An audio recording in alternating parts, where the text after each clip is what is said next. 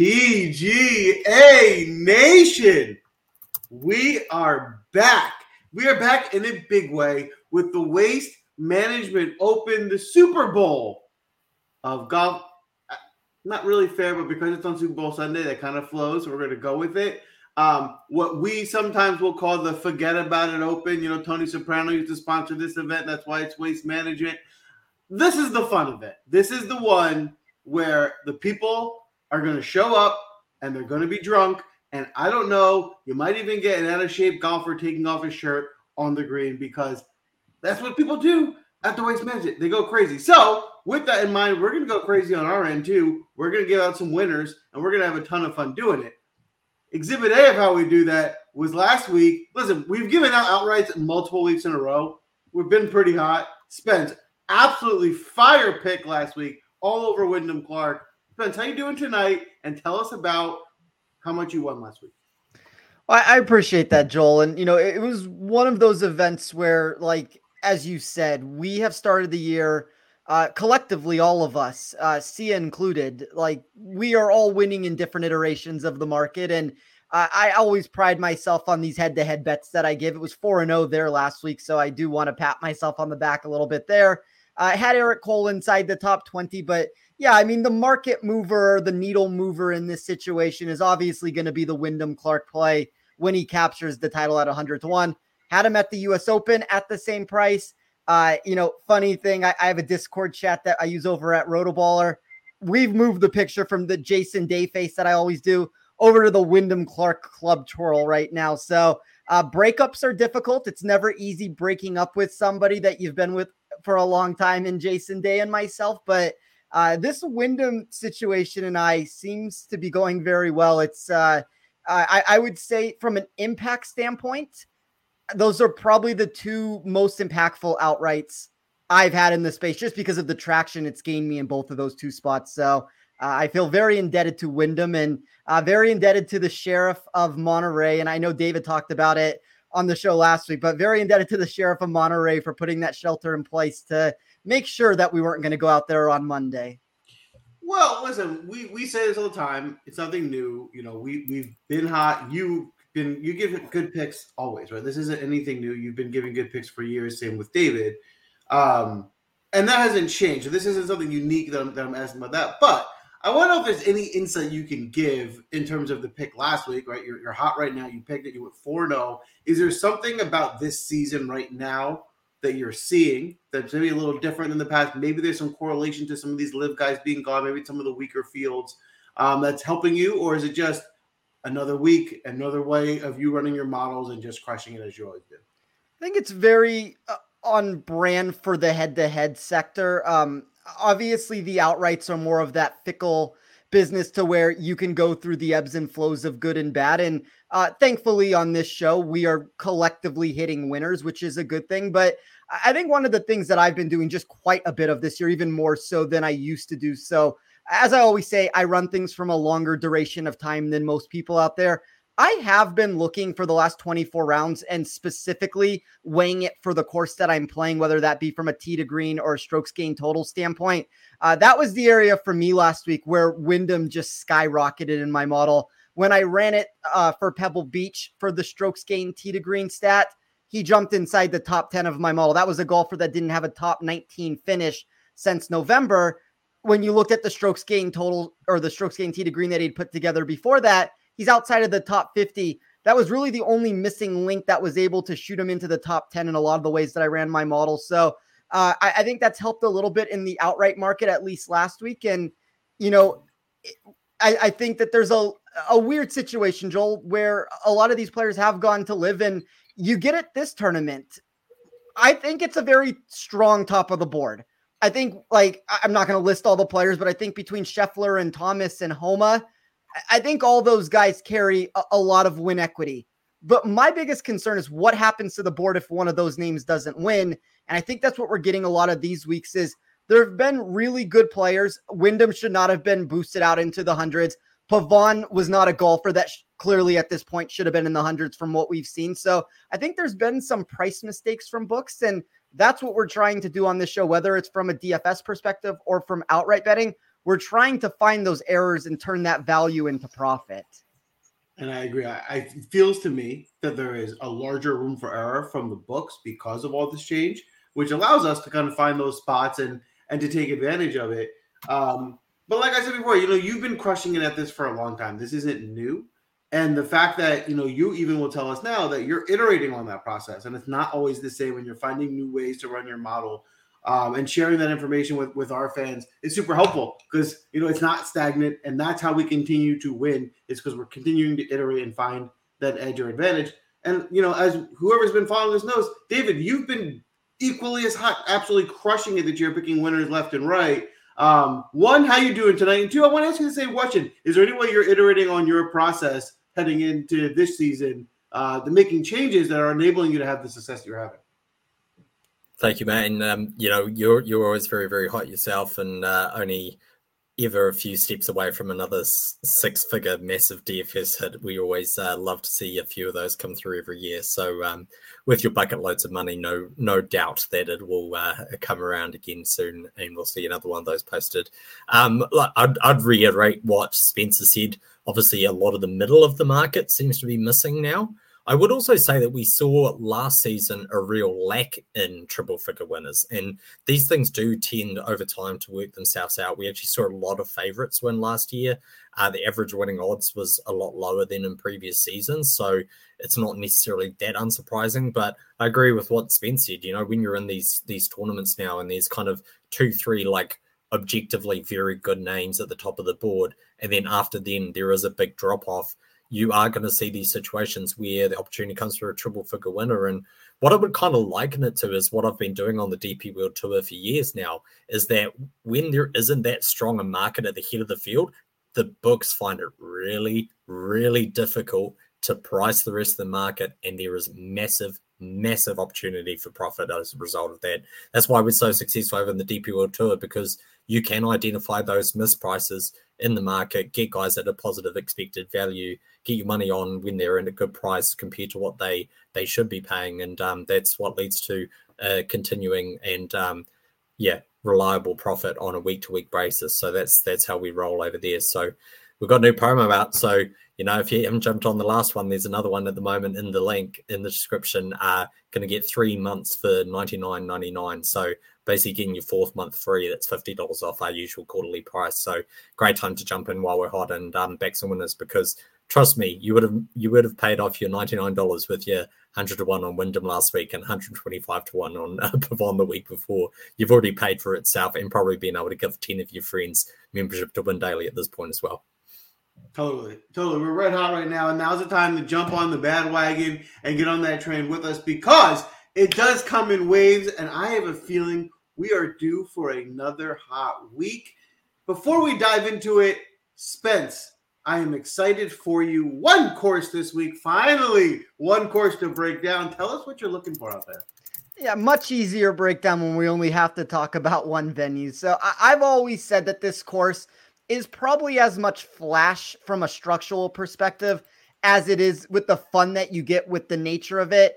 It's one of those venues for me where there is a massive risk reward that comes into play, specifically on the back 9. You have that stadium venue on 16 that puts the fans as part of the show, the drivable par 4 17th that quickly produces, depending on how aggressive or how erratic you go off the tee, it can produce an eagle. It can produce a double bogey on the scorecard. That's how this tournament gets won down the stretch. I've kind of gone back to this sentiment multiple times on articles and podcasts today. If we ever get back to a match play contest, I really would love to see this course come into play in that general area. I think the risk reward here is just super intriguing. So we see players get over a 3% increase in expected production off the tee. That's the firm fairways, the elevated setup, the limited rough. Now, you're going to have the desert pitfalls that are always looming if you go too far off track. But the one difference here from when I ran my model from other years is you have gotten some recent rain in Phoenix. I think that has the propensity to potentially alter where the importance comes from for the week. So when I ran my model, I ran it distance over accuracy to a 60-40 split. I think you could maybe make an argument that distance might be a little bit more impactful than that. There's also an argument to be made that 4% increase in the projected shots we get from that 150 to 175 range, could move into that 175 to 200 core part of that answer. I think that's at least something worth noting there. I'm not saying that you should go overweight with any of those things. I would just be aware of some of those past trends that have come into play. But really the answer that I keep landing on, and it goes back to what I said at the beginning, I want players that are aggressive. Like players that are going to go for the green when you get these drivable par fours or these scoreable par fives. Golfers that can find that different gear when a quality shot's needed, whether it's with water to the left or right, or you have to go over it. Like, that's what I want. The blow up potential is going to come up into play there, but I back tested this because I was curious. I have not had a player in the last 5 years win this event that was outside of the top 50 of my model for that week when it came to it's my version of aggression. Some of it is going for the green. That's a PGA Tour stat. A portion of that is also what I weighed into the mix, but that's really how I got my model different this week, is just finding these golfers that are not going to be afraid to hit the big shot. And, with it is going to come some implosion here and there. But I think at this sort of a contest, you kind of need to shoot for the stars a little bit. I totally agree with that. You're going for it, right? You're not looking for guys to get you top 30s and 40s. You want guys that are going to go for it, and you need to look for the upside. So I love that. Totally aligned, and I'm looking forward to getting into this draft. Spence, again, congrats. You won last week, so you have the first pick. Before I pass it over to you, for those that are new, as a quick reminder, we do a fantasy football snake-style draft. The one caveat is you do need to stay within your DraftKings salary. So you cannot just take all the best players. You do need to make sure you draft accordingly so that you can afford each player like a real DraftKings lineup that you would use. It's a snake style, so audience, you're going fourth. You'll get to 2 in a row. The way it works, you nominate a player. The second person agrees with that player. That's your pick. Once you get 2 players that are doubled, then they're both put in for that turn. Spence, with the first pick, who you going with?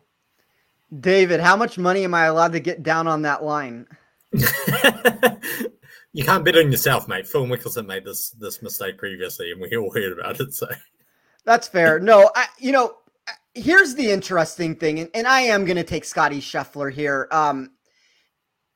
There was a problem with this board that occurred when Hovland and Schauffele removed themselves from the mix, and Scotty's going to have some of that come into play for himself. Justin Thomas is going to have the other portion of it. You lost the whole top end of the board. I think like the numbers I have right now on Scotty, I think it's going to be 10, 15% more than the total that I currently have. Like this is going to probably trickle into the 30s, maybe the 40s, depending on what the contest is. I understand that. I just think that when you look at Scotty and you look at him at this venue, this has been the one course historically where he's gained strokes putting and has been better than his baseline projection. He's inside the top 20 in my model on similar green complexes here. So I think it's a really nice spot for Scotty Scheffler. I mean, that goes without saying here, but I'm going to start with him. I think it's easy to build a lineup this week. Down beneath, there's a lot of golfers that I liked in that lower $7,000, high $6,000 section. So I'll start this with Scotty Scheffler at 11.6. I mean, what's not to like about Scotty, right? I mean, is he won here before? I'm not sure. Obviously, he's got the last 2 times. So I think it's a great pick. I think I'll be more than willing to pay up, eat the chalk where I can. I think we say this a lot on this show. You can play chalk. Just make sure you get different elsewhere. You got to get different in other guys, and that will even it out. So I am behind that there. You don't need to listen to our show for us to tell you how great Scotty Scheffler is at golf. So we can move on from that, and I'm going to move on to the second pick. And I'm going to take – it's going to start off pretty chalky here. I'm going to take Justin Thomas. I mean, the way he's been playing, he's been playing like the second best golfer. You get a significant discount from Scotty here at the number 2 pick. But he's been lights out. I mean, it looks like he has made that turn from last year's drought, and he's playing great. I think Justin can go ahead and win the tournament. But the real thing is maybe in my book, there's maybe 3 to 5 guys that you got in this upper echelon. And then after that, there's a big drop-off. And, Scotty and Justin Thomas got to top off that list of those upper echelon guys. So I'll go ahead and eat this chalk with Thomas, and I'll find a way to get different later as well. David, you're on the clock. Obviously, Scotty Scheffler and Justin Thomas are good in golf. Do you have any concerns? Is it ownership, or will you be playing them as well and just finding a way to get different elsewhere? I'll, of course, be playing both of them. I think you have to this week. What I would say is going to be interesting is that because of the way that the pricing is structured and the loss of Sander and Hovland in the market, you can feasibly build with both Scheffler and Thomas, and you'd have 7,100 average per pick. So let's take Joel's favorite long shot play, Callum Tarrant at 6,200. You chuck him in with those two guys, and then suddenly you've got like access to Griot, and you've got access to a lot of other names in that mid to low 7K kind of range. So I guess my comment in regard to that is probably the best way to get different this week is leaving like 3K on the table. Like that's probably your best way to get different, or don't take either of those guys and just rely on some huge long shot coming in. That you've got to be really comfortable leaving salary on the table this week would be my suggestion, because if one of those two guys doesn't win, you could be, winning GPPs basically if you're compared to other people who are going to basically be loading up on those two. That would be my suggestion.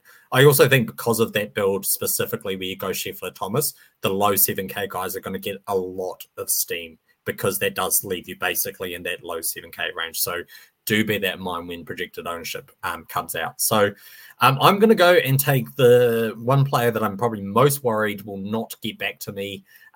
Another player who is catching a lot of attention at the moment, which is Benny An. Look, he's elevated his game over the last year. He really is firing, particularly in a key approach range for me this week, 150 to 200 yards. You're going to see 9 shots on average on approach per round in that bucket, which is, again, hugely disproportionate.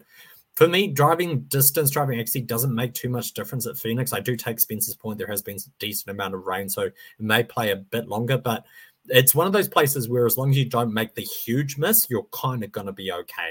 Like the rough isn't really that penal. You just need to avoid like certain nasty areas and runoffs into native areas and things like that. So for me, it's more like finding equivalent form at things like the Shriners or Colonial or San Antonio, some of those other desert golf courses. And particularly, it's been a place of ball strikers. And Benny Arn's just been crushing it in that. And he's just an excellent putter as well, which I really do think you're going to need on these huge green complexes. So he's going to be chalky, but I'm going to have to be taking that different route to you guys and not having access to Scheffler and Thomas at the top. I mean, there's no denying Benny Arn's been red hot. And it looks like he's elevated his tier in the last, let's call it half a year to 4 months of the caliber golfer he is. So at 8,800, definitely a pick I can get behind. Before I pass to you, Spence, for your opinion, Benny An. Audience, it looks like you're getting your nominations in. Great job. You are on the clock, and we need 2. They might already be in, but Spence, Benny An, will you be playing him at all this week? Yeah, I think he's a great pick for all the reasons that David just talked about. And, I ran things pretty even when it came to distance and accuracy. Like, I don't think 60-40 is that big of a discrepancy between the two totals there. And even with Ben On being a golfer, that's 108th in my model in driving accuracy. When I weighed back into the fact there that, yes, like David's 100% correct. You can miss wayward. You just can't go off the map, off the tee there. He was a top 15 expected weighted total driver for me. I think he's a legitimate top 25, 30 player in the world right now.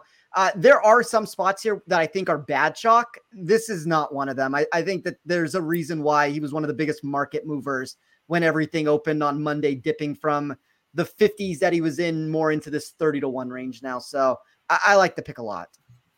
There you have it. We are all aligned on Benny An. And audience, great job. Way to get your pick in on time. And there's a lot of consensus behind definitely your second pick. The first pick got in pretty quickly. That's Jordan Spieth, who kind of similar to Thomas has been playing well. Not quite as well as Thomas, but playing better than he had been over the last year or so. And the second pick is Adam Scott, who has looked very good. He looks to be having a bit of a resurgence late in his career right now. I think those are 2 solid picks. We'll go back to you, Spence. Will you be on Spieth or Scott this week? I think Scott's a great play. So, like, full disclosure on this, when it came back to me, I was hoping with my next 2 picks to go Ben On, which would be a lot of chalk with Scotty. I understand that. I was going to go Scott, though, for a little bit of leverage that I think I could create there. So now that those 2 picks are off the board, going to have to pivot a little bit there. I talked about last week that I was out on Spieth.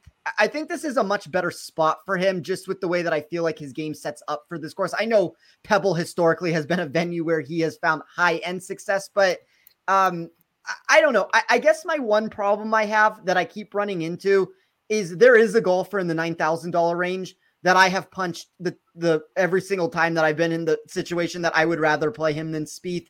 I mean, that's a personal decision, but I think in the nutshell of that situation, Spieth is obviously fine. There you have it. How about you, David? Will you be on Spieth or Scott? And it is also your second pick.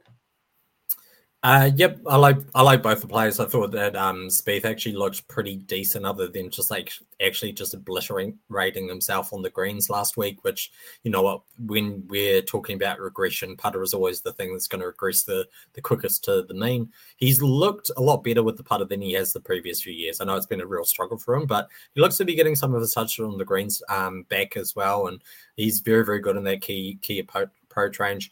Same with Adam Scott. Look, I think that he's doing some decent things. I don't think the Dubai Desert Classic is the worst comp course either. Really long golf course. You need to be pretty strong with the driver, and it's favoured ball strikers. A lot of correlation between the Dubai Desert Classic and the Masters, funnily enough. Both Sergio Garcia and Danny Willett won the Masters the same year that they won the Dubai Desert Classic. So two pretty ball striking kind of courses, and that's what's going to be required here. So no problem with either of those for me. I'm going to go, and if I am thinking that this is the kind of course where driver isn't going to make that much of a difference, is really going to be the premium ball strikers and the approach play that's going to come to the fore. I really like Eric Cole this week at the price that you can get him. Again, seems really underpriced at 8,500. He's not the longest off the tee, and he's not the most accurate, but he's decent enough to get the job down around here. You are going to get some runoff generally in TPC Scottsdale as well, but he just absolutely crushed it on approach last week at Pebble. It's only 2 of the 3 rounds, so I like it's 66% of his stats, but he was getting 2.5 strokes on approach per round at the tournament last week, which is just insane. Third at the Shriners as well in 2023, so really like the desert course form comp there, and think he's a really decent shout at 8,500. I wouldn't be surprised if he gets a debut victory at a course like this. I love Eric Cole pick. I mean, the one thing I'm not really understanding is why isn't he priced in the 9K range at this point? It seems like he's been nothing but pretty consistent. He's been better than a lot of these guys. I don't know if it's the name or the boringness about it or something like that, but to me it seems like he's solidified now as an upper echelon guy, and to still get him at 8,500 seems like a great price this week. Spence, will you be playing Cole all this week? Yeah, I agree with what you just said, Joel. It's one of those situations where I'm not sure I quite understand why we're not getting a higher price tag. The matchups for him, there was a long time that he was just a massive underdog in every single spot. Books are not making that same mistake anymore. And it's not that he's cheap at 8,500, but to me, he's a top 10 golfer in this field. He should be priced as a top 10 golfer. Yeah, I totally agree. All right, I got 2 here. And I'm going to make an interesting move, and I'm going to not have a lot of salary left after I do it, but I'm sticking at the top of the board. There's 2 guys at the top that I still like a lot, that I think have a lot of win equity, and I'm going to take them right now, and that is going to be Max Homa and Sam Burns. I'll start with Homa. Homa, I think people might be a little disappointed because, he hasn't been as successful over the last couple of weeks. Joel, I'm going to stop you before you do what I did 2 weeks ago. We could give you 2 picks here if you want, but I think that Spence might steal one of them from you. Well, wait. If I just take them both, then he can't. Then it's mine. It's already done.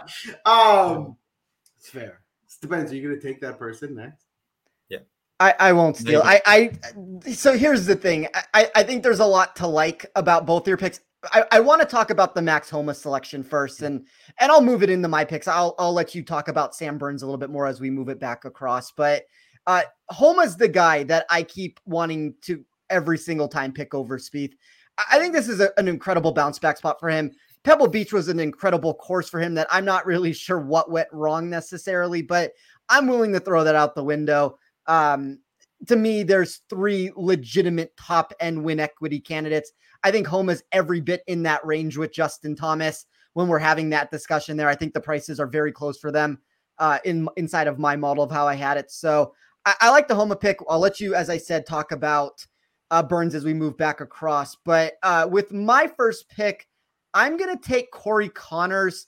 6th place grade for me in weighted total driving and approach. That really merged well with the top 15 return I had for him in that reprojected strokes gained tee to green over the last 24 rounds that I ran.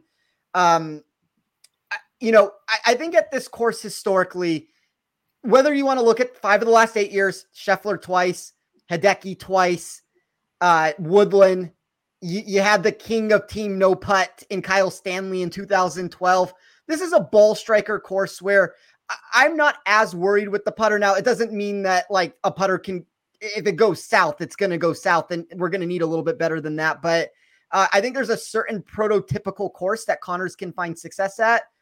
A ball striker course is where I'm looking to play him. So I'm going to play Corey Connors with my first pick. And then with my second pick, I'm going to take Siwoo Kim. There were 5 golfers for me in this field who graded inside of the top 15 for 3 separate categories. So that would be aggression, ball striking, and weighted scoring.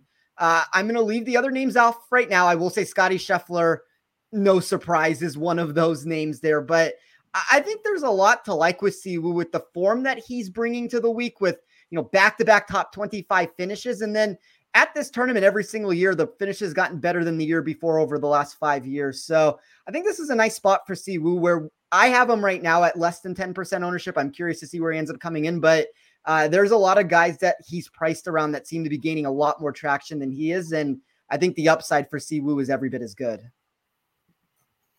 There you have it. I like Siwoo a lot this week too. I think for one of those guys that if I'm looking for value, he'll be one I'll be looking for under 8K. And I think it's an interesting strategy because I think what David said earlier was a lot of people are going to take Scheffler. And by taking Scheffler, you're going to have to kind of gravitate toward the low 7K range to make that work.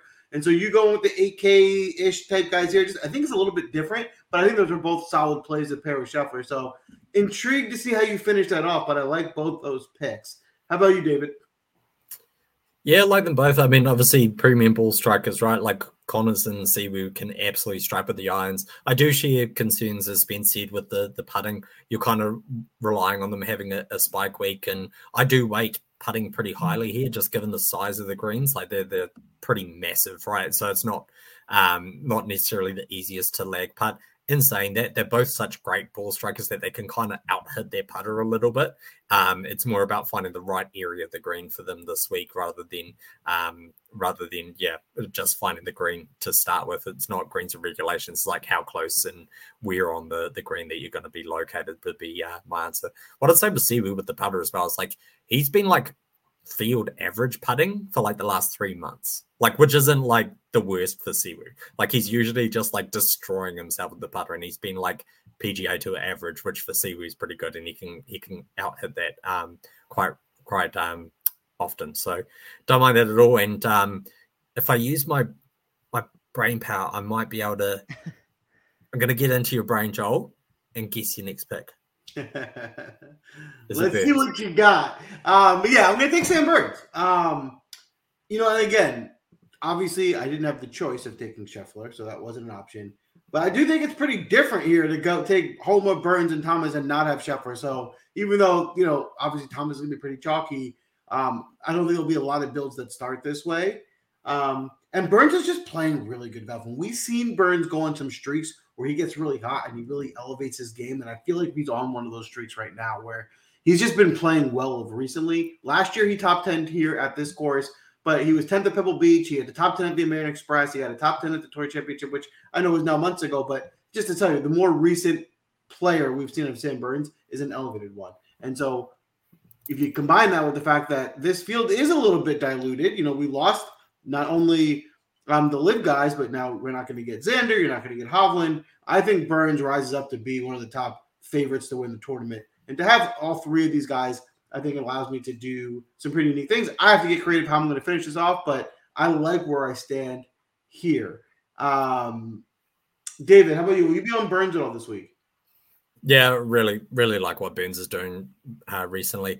What I'd also add with Burns, right? He burned us at the American Express. We were on him, and he looked like for all money he was going to win it until he decided to gift Nick Dunlap the win by hitting the water far too many times like those last few holes. So I was really impressed last week to see him come out and still play really well and like overcome that. That can be like really quite a mental hurdle for someone to come over when they've kind of thrown away a tournament like that. And he came out and finished 10th, just like you kind of expect Sam Burns to do. So really like him there. And I really like the Max Homa play for what it's worth as well. I think that last week there was a very significant edge to playing Spyglass Hill first and Pebble Beach second.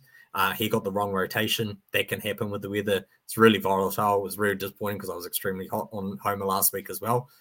Other than that, he's finished in the top 14 since like July in every single tournament he's teed it up. So if Max Homa burned so many people last week, myself included, what a great time to get onto Max Homa when he's low owned, when he's like just had a dreadful tournament because of the weather, and really that seems to be the main reason. Great opportunity to get some leverage. So really like that play from you there. I'm going to go and grab one of those low 7K guys that I spoke about are probably going to be really chalky.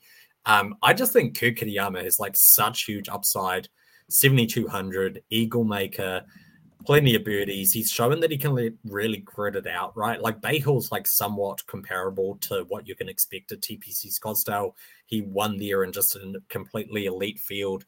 Really good with his long irons, which I really like for him here this week. Again, you're kind of relying on him out hitting the putter a bit, but he's been pretty far on approach lately, and he's turning into a much better golfer, I think, than many people are giving him credit for. Certainly than the 7,200 price reflects. He's played here once and he finished 23rd, and that was an elevated event as well. So I always love when players can come, take one look at a golf course and have a decent finish in a really strong field like that. So this is obviously a lot weaker, and I think he's great value at 7,200. Kurt Kitayama is a name that's come up on our show a few times this year. 7,200 is a very good number, especially if you're looking for some value. I like that pick there, Spence. Before I pass it to you, audience, you are on the clock. You got two, so get your nominations in. But Spence, what say you on Kurt Kitayama? I think he's too cheap. I guess my one concern in my model that pushed him down maybe a little bit further than he should have been was just the weighted scoring that I had for him. But I mean, this is a golfer that probably should be more up in the, mid to high 7,000s according to my numbers. So you're definitely getting a discounted price. And I would make an argument that I think there's a lot of guys that are kind of right in that section that the same answer I would give, that they're just a little bit too cheap at the end of the day. Yeah, for sure. And that's part of this game, right? Sometimes it's just finding the best value that can elevate your lineup. So that's one way to do so. Audience, again, great job. You need one more. But Bo Hostler with your first pick is locked in. Bo Hostler is a guy that's on the rise, playing well. With your first pick here, I can endorse that. What say you did? Will we be playing Bo Hostler at all this week? I'm on the record of saying that Bo Hostler is going to have like kind of a breakout season and win at least one PGA Tour tournament this year.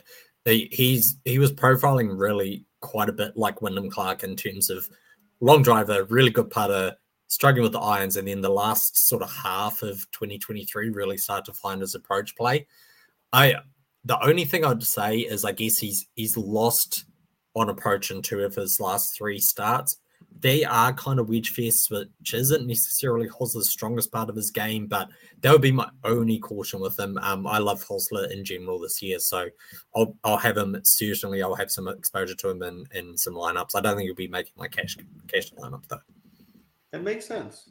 A little controversy. I think if I'm seeing Wyndham Clark as the audience second pick, but it's possibly Cam Young. Can I get a second to confirm? Who's the audience second pick here? Clark it is. I mean, listen, he went out and played. He had a round. When I was watching that round where he just was on fire and just putting everything in, I was just like in awe. And the fact that it didn't stop, it's like, okay, now he's 500, and now he's 600, now he's 7, 8, 9. I'm like, what is going on? And seeing that, and seeing we talked about this last week, seeing Clark, he had a time last year where he kind of rose to the top. He started getting to that 9K pricing. I think that's going to be more of the regular for him moving forward. I think Wyndham Clark is moving up to be that upper echelon type golfer on the tour. I don't think that's any fluke. So with 9K in the fourth round, I like the Wyndham Clark pick here. The only question mark some people might have is, will he have the win hangover, kind of following up a win and maybe not play as well? But, he had a day off. So I don't think so. What about you, Spencer? Are you playing Clark at all this week? I mean, the one thing I'll say about his win compared to somebody else's win, because I'm not a big believer in that win hangover that takes place. I mean, he sat around on Sunday. He must have had his fingers crossed for the entire day, hoping that they were going to cancel that tournament. I know I did. So, I think both of us were doing rain dances as much as we could to just try to get things to continue to downpour. I don't think I'm going to play Wyndham this week. When I get stuck in this spot and I'm kind of around this price range, I just would rather go to Ben On. That's kind of where I keep going with it. So I think he's a fine play. He's a top 15 player in my model. I don't have a massive discrepancy one way or another of what's proper value and what's not. I think he's at the right general zone. But you have to pick and choose spots. So I'm going to move in a different direction, but I don't think he's a bad play by any means. There you have it. David, what are your thoughts on Wyndham Clark this week? And then you're up with your fourth pick. Yeah, it's an interesting one, right? Because typically you would see someone have a putting performance like that where he drained 200 feet of putts, like he drained 150 in his first 9 holes or something stupid, right? And you'd immediately go, okay, well, he can't do that again, right? He can't go and get that putter again.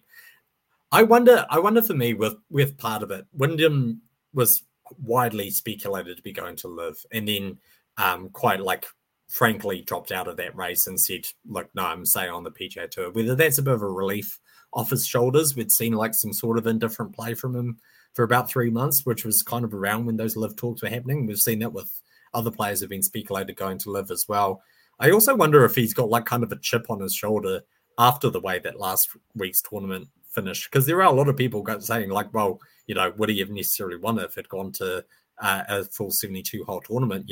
He might come out and just be pissed off and want to prove everyone wrong with his play this week. I would say as well that TPC Scottsdale was objectively a better course fit for him than Pebble Beach. He gets to use his long irons, he gets to use his driver here a lot more.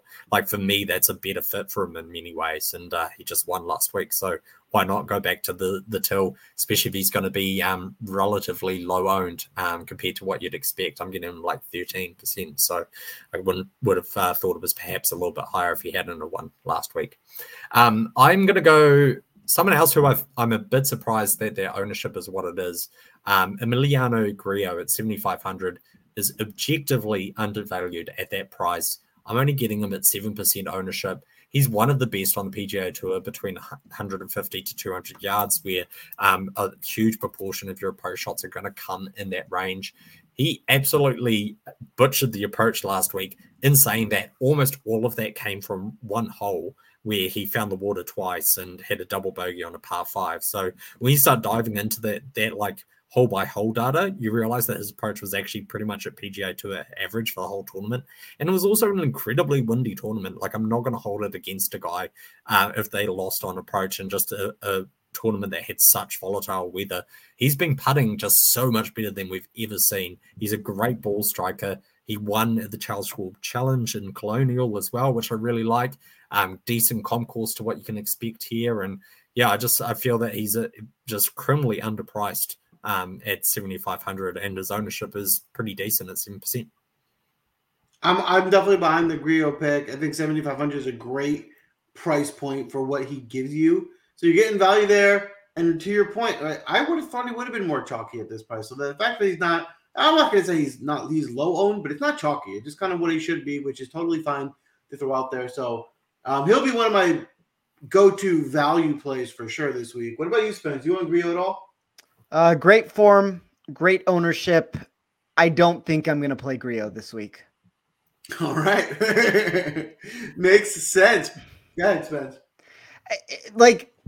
One of the things that just killed him in my model is when I ran it specifically to weigh it towards TPC Scottsdale. He had negative trajectory in pretty much every single iteration of the market of how I ran it. The safety numbers look really good, and that's fine.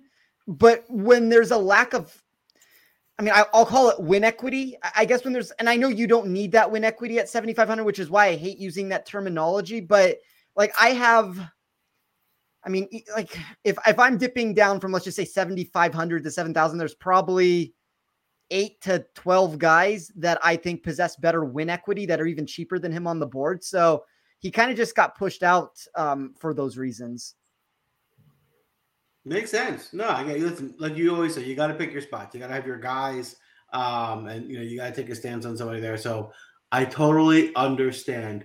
I am kind of pivoting 100 times on this pick, making decisions on how I want this draft to go, and I finally settled. I draft this guy a lot. He's a favorite of mine. He hasn't been playing his best golf, but he hasn't been terrible. But he has a good history here. He likes this course, and that's Sam Ryder. And Sam Ryder, if you want to look at those priority distances that we like to look at, he excels in those, 175 to 200 yard in proximity. He tends to get up for this tournament itself, and he's made the cut here each of the last 5 times he's tried. Top 20, type T23, T20 his last 2 tries. So he likes this course. Ownership a little high for him at 6,900 at about 10%. I don't love that, but it's something I can work with. So I'm going to go with Ryder here. How about you, Spence? Will you be playing Ryder at all this week? I think the high ownership is the thing to keep an eye on. If depending on what the contest is and depending what the rest of your lineup looks like, you may have to make some decisions there. But I thought Ryder was a value at 6,900. He's too cheap. Agreed. David, what about you? Are you on Ryder at all this week? I really like Ryder here. The thing that's been killing him lately has been the putter, and as you said, he's got a decent record here, specifically with the putter as well. In the last 4 of his 5 tournaments, he's gained putting at TPC Scottsdale. So you're right, he's like on fire in that bucket of 150 to 200. I think he's a really good option if you do need to dive down to that 6K range. I think as being said, the reason why you're seeing that elevated ownership is because of people building Scheffler, JT. They're ending up at like 6,800 Sam Ryder. Like that's where that route's kind of going. So I guess that is something to be cautious with. In saying that, I don't know if many people will be going down the route that you have of getting 3 9K guys or above. So you're getting a little bit different in that way as well. Yeah. There you have it. Just find your way of getting different. All right, Spence, you got 2 here, 7,500 about to spend. Who are you looking at? This is like the decision point that we always have in drafts, to where depending on who the pick is, and this is why when we get to the end of the draft and a pick has been stolen or a pick has been taken, it makes it so difficult. I did not plan to do this when the draft started, and I think it's fun from a build perspective just to see how this turns out a little bit. I need to create some sort of leverage, I still think, in my build. Siwoo, Connors, they're not going to be the most popular guys, but I would like to fit in a name that I have as one of the lowest owned players. So I'm going to take Tom Kim at 8,600. I considered going the Hideki route here. I know Hideki's course history is like, you're not going to beat that. I never seem to get Hideki right when he's in this like $8,000 plus range. I'll take a little bit of a chance here on Tom Kim. Great desert golfer. We've seen that historically with what he's done out in Vegas. Weighted driving plus approach put him inside the top 10 of my model. Pretty much everything that I ran made him a top 10 to 15 caliber player. And while the price point is going to be right in that general area, I see sub 7% ownership right now. So I think if you look at markets, he's a favorite against a lot of the guys that you would hope he's a favorite against. He's an underdog against a lot of the guys that you would expect him to be an underdog against. I think there's a little bit of that boom or bust factor that comes into play with him. But I think at the price tag and the upside that he gives me to pair along with Scheffler, it's a fun route to take to have Scheffler and Tom Kim in a lineup. There you have it. Like we've been preaching, it's find your way to get different. I think you're highlighting the Scheffler Tom Kim. Somebody highlight that you took 2 Kims back to back, and then I took 2 Sims back to back. That's different. But fun we have on the DraftCast, of course. I like the pick. I like Tom Kim. I think this could be a good course fit for him as well, where he could kind of show up and have an upside at 8,600. I think he does have just as much upside as some of those other guys in that 9K tier at a cheaper price point. But you got two here, Spence. So who else are you looking at? Trying to buy time here to figure out how I want to round this out. Once again, not a direction I was necessarily planning to go. I did bet him at 125 to 1, though, when the market opened on Monday. I'll take Erik van Rooyen here. 9 top 30 finishes globally in his past 10 starts. That's going to include the victory at the Worldwide Technology Championship in November. All the baseline projections I had skyrocketed him in my sheet. He ranked 12th in that anticipated grade that I had, strokes gained tee to green for this course versus 93rd elsewhere.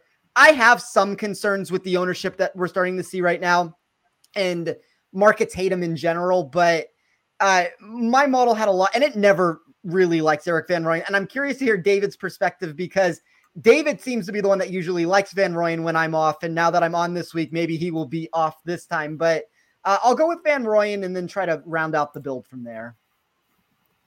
It's interesting. Van Rooyen was the guy I was considering with Ryder, and I went with Ryder instead. So I obviously didn't love him because I didn't pick him, but definitely was on my radar. David, what about you? Are you on Van Rooyen?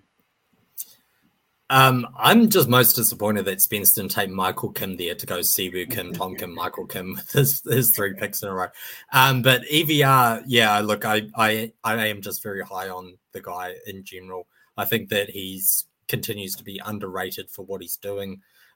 He had an injury, was out of the game for like 6 months, completely healthy and clearly playing as so, and just the markets haven't caught up to that factor yet. So that's always a great opportunity. I would say in DFS, it looks like people are Spence head ownership looks like it's catching a bit of steam as a result.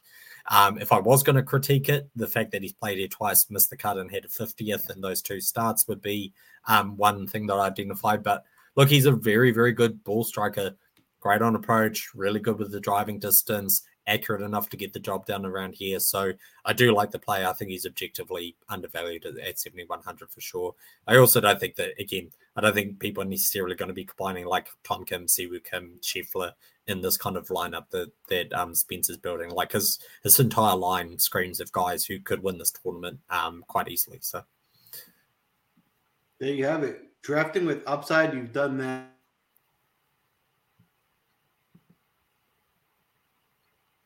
Have we got a withdrawal? It looks as such right now. Right, ladies and gentlemen, once again, Joel has had suffered a withdrawal from his team. In this case, just himself. He is withdrawn from the draft for the time being. So hopefully he'll come back. Look, EVR, obviously, you spoke about a few names there, Spence. I'll just peel a bit of time while we wait for Joel to unwithdraw himself and re-enter the tournament. You mentioned there was a few names down there in that 7 to 7,500 range. So can you give us a couple of names down there where you think that you can potentially get different, bearing in mind that if you are going a Scheffler JT route, you invariably end up in that 7 to 7,400 kind of range. Where do you think where's your pivots in that range specifically? I think you can use Adam Svensson as a pivot if you want to dip into the $6,000 range. I can't afford him now, but I really like Davis Thompson this week. That's the boom or bust mentality of a golfer that I'm trying to take. I'm very disappointed I'm not going to be able to get him in this lineup, unfortunately. But just give an interesting stat about Davis Thompson, and then we'll move forward in the draft now that I see that Joel's back. But I do want to note this on the show. So when I only looked at this course for the 7 most highest birdie or better percentage holes that you had here, so that removes the 11 other holes, and I just looked at the upside numbers for birdie or better percentage. Number 1, Scottie Scheffler. Number 2, Justin Thomas. Very natural of what you would expect. Number 3, Davis Thompson.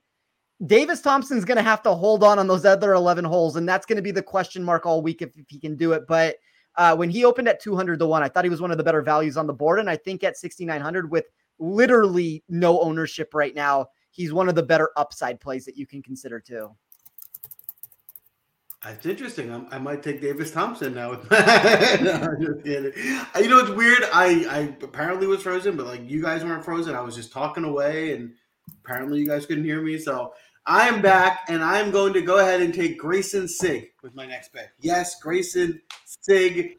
Listen, that's going to might come off as like, who are you taking? Why are you taking Grayson Sigg? He's been playing well. Another guy who, when you look at proximities of that 175 to 200 range, he excels. Is where he really rises. Almost no ownership. You get him at a really good price. And if you look at his recent form, I mean, he's got you a top 20 at the American Express. He got a top 10 at the RSM. He made the cut. Didn't have a great finish, but made the cut here last year. I think he's going to be an under the radar guy that at basically no ownership can help if you have some chalky lineups get different. And I think he has some upside as well. So I like the Grayson Sigg pick. David, will you be on Sigg at all this week? I think that Sigg's really interesting. The fact he's gained on approach pretty well in the last four tournaments. He's gained a lot of shots. I think that the natural play, if you're in that range, is Stallings. I think a lot of people go Scott Stallings here, so playing Sigg is a great way to get different. So I think it's pretty savvy, sharp play. Spence, how about you? Will you be looking at Sigg at all? That was Nick's when I did Better Golf Pod with him. That was his number one go-to guy in the $6,000 range. So if you're on him and Nick is on him, and my model thought he was a fair to neutral value, if not a little bit better than that, I certainly think he's intriguing based off of those factors. There you have it. All right, David, with your fifth pick, you got plenty of money to spend. Who are you looking at? Yeah, I mean, look, as I said at the beginning of the draft, because I'm taking that route where I'm not going to get Thomas or Scheffler, I will invariably end up with quite a bit of money left on the table. I'm going to take Adam Hadwin at 8,000 here, the Desert Fox, back to the desert again. Look what we've done, seen from him in the last two tournaments that we played in the desert. He was 6th at the American Express, 2nd at the Shriners. He's got a very, very good record on this course as well. He was 10th last time in an elevated event, 26th the time before that. He's got a very good record at TPC Summerlin in general, not just the runner-up finish there last year. Ticks the key bucket of 150 to 200 yards very, very well. That's his key approach area, and a very good putter as well. And if you're weighting putter a little bit higher here than at other venues, Adam Hadwin could be a decent choice in that range.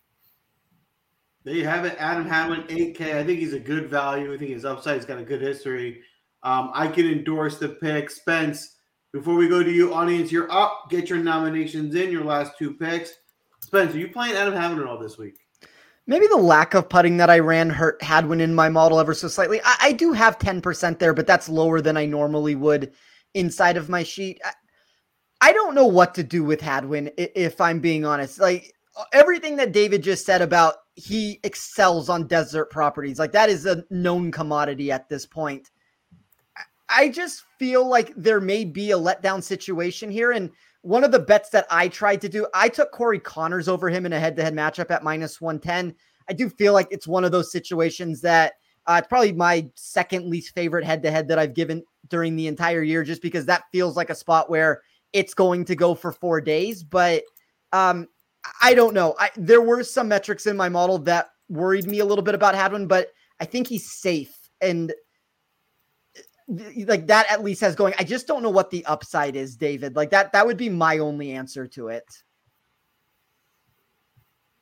Fair enough. Totally can understand that. Audience, your first pick is definitely locked in pretty consensus with Bhatia, and I like it a lot. At under 8K, I think there's plenty of upside. He's been playing really well. He feels like one of those up-and-coming guys that maybe his status or his kind of rankings has not been defined yet. I think we can see him being more of a fixture in the 8K range as the season goes on. So I like the first pick here with Bhatia. Audience, we need one more. Unless is it confirmed Thagala? Is that in? Does anyone see? Can anyone confirm that's correct, or should we just move forward and give him Thagala? Kevin Yu. Did you come in before Thagala? Looks like it. Okay. Kevin Yu, the final pick. They couldn't afford Thagala, so that wouldn't have been a choice. Audience's team is in. I think both picks were pretty savvy to round out. I like the audience's team here. I'll pass it to you, Spence. Are you on Bhatia or you this week? I'll say yes to Akshay, no to Kevin Yu. Fair enough. How about you, David? Exact same answer with me. What I'd say with Bhatia is he has started this year, like the putter is the problem for Akshay in most cases. He has gained in a big way putting every single tournament this year. He's obviously still extremely young, huge talent. If he's been working in the off-season on his putter, like it looks like it's worked so far because he's just gaining huge number of strokes with the putter. So would not be surprised with the bad cut at all. Kevin Yu, a bit too high owned for me. I also don't know if it's the best fit because I am weighting putting a little bit higher and he tends to destroy himself with the putter a little bit. So happy to avoid the chalk on Kevin Yu. But I do think objectively Akshay Bhatia is a pretty savvy high upside play. There you have it. All right, David, you got one left. 10K to spend. How you rounding out your squad? Yeah, no, I thought about a couple different routes to go with this. I'm going to take a little bit of a risk and take Sungjae in. Sungjae's lost on approach his last 3 tournaments, so that is a slight concern. But we do know that he is a very, very good ball striker. He's got a well-rounded game. I like the fact that I'm leaving quite a bit on the table, the 700. He's one of the Shriners, obviously, so that's a decent comp, I think, to this. And he was 6th here, 17th, 34th, and 7th in his last 4 starts of the Phoenix Open. So never worse than 34th and 3 top 20s in his other starts. So there's either a place that he's going to regain his form, could well be here. The other thing I'll add is that he was apparently sick last week as well, was suffering from an illness. So if you're going to like kind of punch the 66 into the turf off the back of some weather and an illness, could be a place where you can get Sungjae in at pretty decently low ownership, seeing him like 13%, about the same as Thegala and Wyndham Clark at the moment. There you have it. I'm never going to complain about a Sungjae Im pick. You can. I feel like Sungjae Im is one of the type of golfers that can almost play on any course and be okay. Like he's someone that can adapt like a chameleon to the environment. So on any 300 certainly has upside. That is a endorsement from me. For my last pick at 7K, I'm going to go ahead with Hadley. He maybe slowed down a little bit since we've gotten back in the calendar year, but he's still playing really well. And I think his biggest strength is his ball striking, which I think comes back more than anything, which he hasn't been doing as well. But if you look at those priority proximity distances, he excels in them. He's got a good course history. He was T23 last year. He does have a top 5 in the last 5 years here. I think he can find that mojo and have plenty of upside at 7K and only 5% ownership. That's plenty. Ownership is low enough to not be a concern for me at all. How about you, Spence? Will you be playing Hadley at all? And your last pick? I think Hadley in single entry or cash games is a nice route to go. I maybe have a little bit more hesitation in MMEs. I always worry about his upside partially, but I think in any single entry that you're putting him into, he's probably the safest name that you can find down there on the board. I have talked about a lot of guys that were in good form and talked about reasons why I didn't like them. And now I'm going to bring up a guy that has not made a cut in pretty much on the PGA Tour, at least in legitimately a year. A lot of that has to do with injuries. As I said, I wish I could have gotten up to Davis Thompson or Adam Svensson here. I wish I had ever so slightly more money than I do right now, but I'm going to once again go back down this route and I'm going to take Jonathan Vegas. I have been on most of those miscuts that he's put together. I don't think they are nearly as bad as they look. He missed 1 by 2 shots. He missed 1 on the number. You look at what he did at the Farmers. He blew up on day 1, put the pieces together on day 2, just wasn't able to get himself through the weekend because he was so far back. This is another venue where he's found success. I think the ball striking fits this game ideally. And one of the first bets that I placed this week in the placement market, which might be lighting money on fire, but 11-1 Jonathan Vegas. That's over at Bet Rivers to come inside the top 20. Ooh, I like it. That's a good insight there. I like the 11-1 for the top 20. I wasn't on Vegas, but I think that's just a good number you can find for just a top 20 bet. So there you have it. That's the draft for this week. Don't forget, hit the like button. Give us a follow. It goes a long way. We will be posting these lineups on Twitter. Let us know who you think is going to win. Vote for the winner. We will come back next week and crown the champion.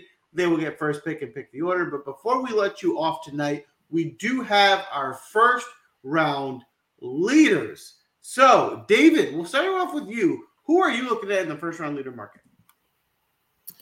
Can I talk very briefly about Jonathan Vegas before I give out my first round leaders? I just think he's broken. Like, I really do think he's broken. Like, he had that huge injury where he was out for ages. He came back from like 3 months, and we were on him for like quite a while during those 3 months because his approach like almost immediately came back. But this time around, like, he had another like 8-month layoff, and then he's come back and he's just been losing on approach again and again and again. So I think for me, I'm just like, I'm quite concerned about his injury at this point, whether it's just something permanent where he may not be able to recover or needs further surgery. I do have some deep concerns there. So yeah, I'll just put it out there for people. I'm worried he could be broken, but Joel's the king of the WD, and Spence drafted him, so that probably means that he sees out the full tournament instead. For my first round leaders, I've got a couple. I do like Sam Burns. I think that he can get really hot with the putter. I'm seeing a bit of weather coming in on Thursday. Some light rain in the afternoon. Wind's actually dropping in the afternoon at the moment, and it's getting warmer. Like, it's going to be really cold in the morning in Arizona, and I think it might actually be better to be in the afternoon wave there. So you get Sam Burns at 35-1, which I do really like. I think Corey Connors, again, he can just ball strike it, and I like the 60-1 number that you're getting on him over at Bet365 as well. I'll endorse the Siwoo Kim play as well. You can get him at 55-1. I don't mind that as a first round leader over, say, a tournament long. I'd probably prefer him in just like a spiking a -8 kind of round on that first day. There you have it. Spence, how about you? Who are you looking at in the first round leader market? Yeah, I mean, it's a very similar card for me of what David just said. So it's going to be Siwoo Kim at 66-1, Corey Connors at 60-1, and then I bet Davis Thompson at 100-1. I love it. We're all giving you a little bit of a home run play. That's what these first rounders are for, to have some fun with it. I got two. I'm with you, Japan. My first one is Eric Cole at 50-1. And my second one, my home run guy I drafted, Sam Ryder at 100-1. That's a wrap for the show this week. Don't forget, now's the time. Sign up, get in Discord. We'll have updates on weather, our outright picks in Discord that you can choose from. You'll get Steven's ownership articles. You can really understand for sure how the chips are falling in terms of ownership before you put your lineups in this week. It's going to be a fun week. You get to enjoy some golf before you head into the Super Bowl. It'll be an epic Sunday. Good luck, everyone. David, did I forget anything? Sports. There you have it. You know when you're listening to a true crime story that has an unbelievable plot twist that makes you stop in your tracks? That's what our podcast, People Are the Worst, brings you with each episode. I'm Rachel. And I'm Rebecca. We're identical twins who love true crime cases that make you say, didn't see that coming, and we hate the people responsible for them. Listen to People Are the Worst now on Apple, Spotify, or wherever you get your podcasts.